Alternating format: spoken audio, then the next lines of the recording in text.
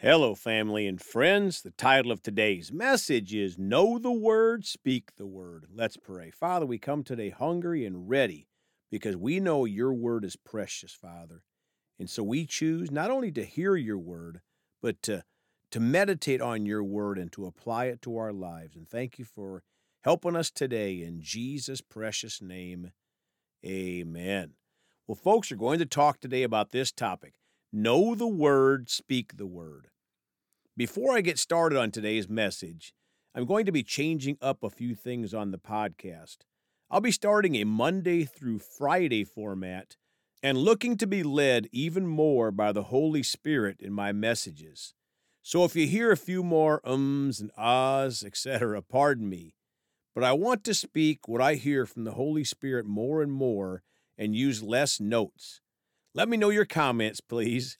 One thing for those of you that like the 7 days per week podcast, may I suggest going back and listening to the old podcast a second time? If you do that, it will take you 11 years to get through the old podcasts a second time.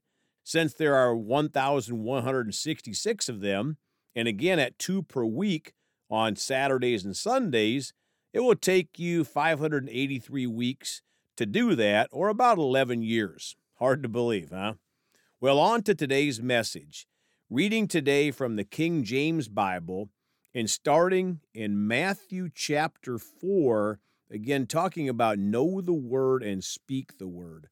Matthew chapter 4, verse 1. Then Jesus was led up by the Spirit into the wilderness to be tempted by the devil. Folks, it is so important for us to be led by the Spirit. Many times life is talking so loud that we can't hear that still small voice of the Spirit, because the Spirit is a gentleman.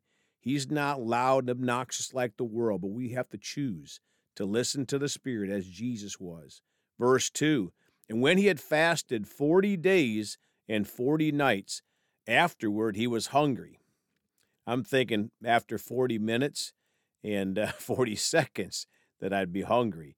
But what an example we have in Jesus for what he did and how he was so hungry to hear from his Father. Verse 3, now when the tempter came to him, he said, if you are the Son of God, demand that these stones become bread. Verse 4, but he answered, talking about Jesus here, and said, it is written, man shall not live by bread alone, but by every word that proceeds from the mouth of God. Folks, we're talking about knowing the word and speaking the word.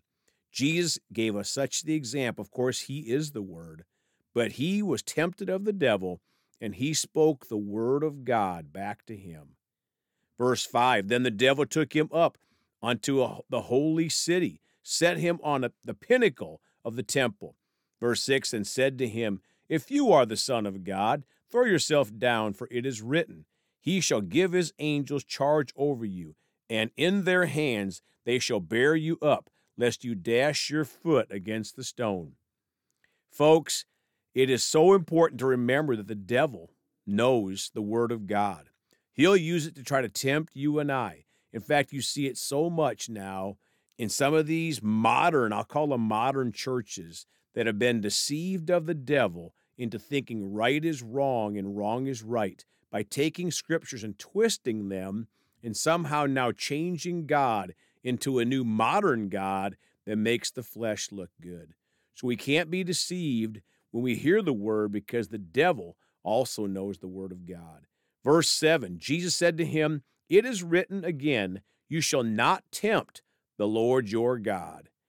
Jesus came right back with the word, folks.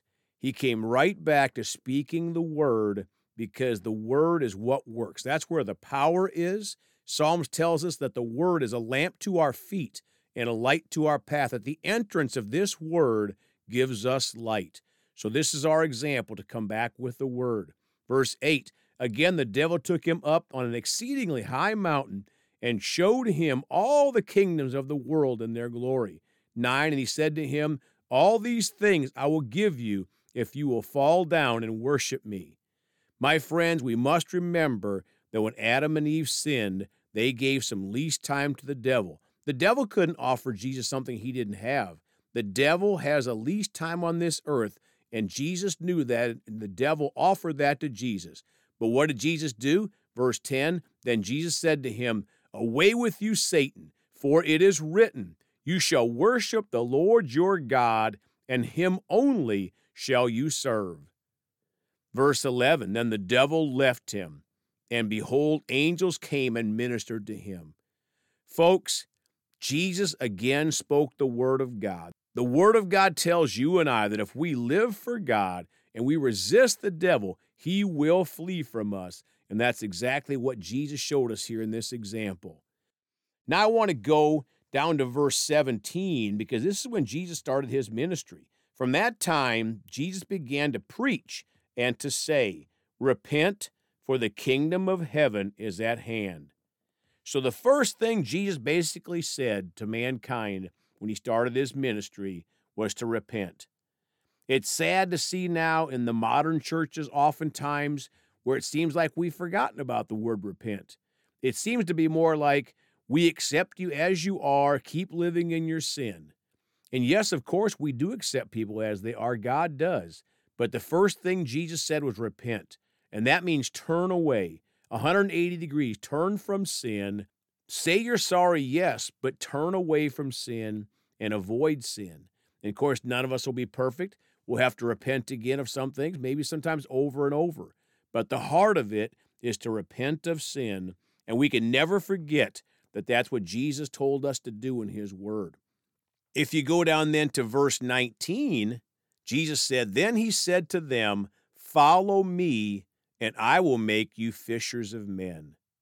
So the first thing Jesus said when he started his ministry was repent. The second thing Jesus said was follow him, and he'll make us fishers of men. Think about that for a minute.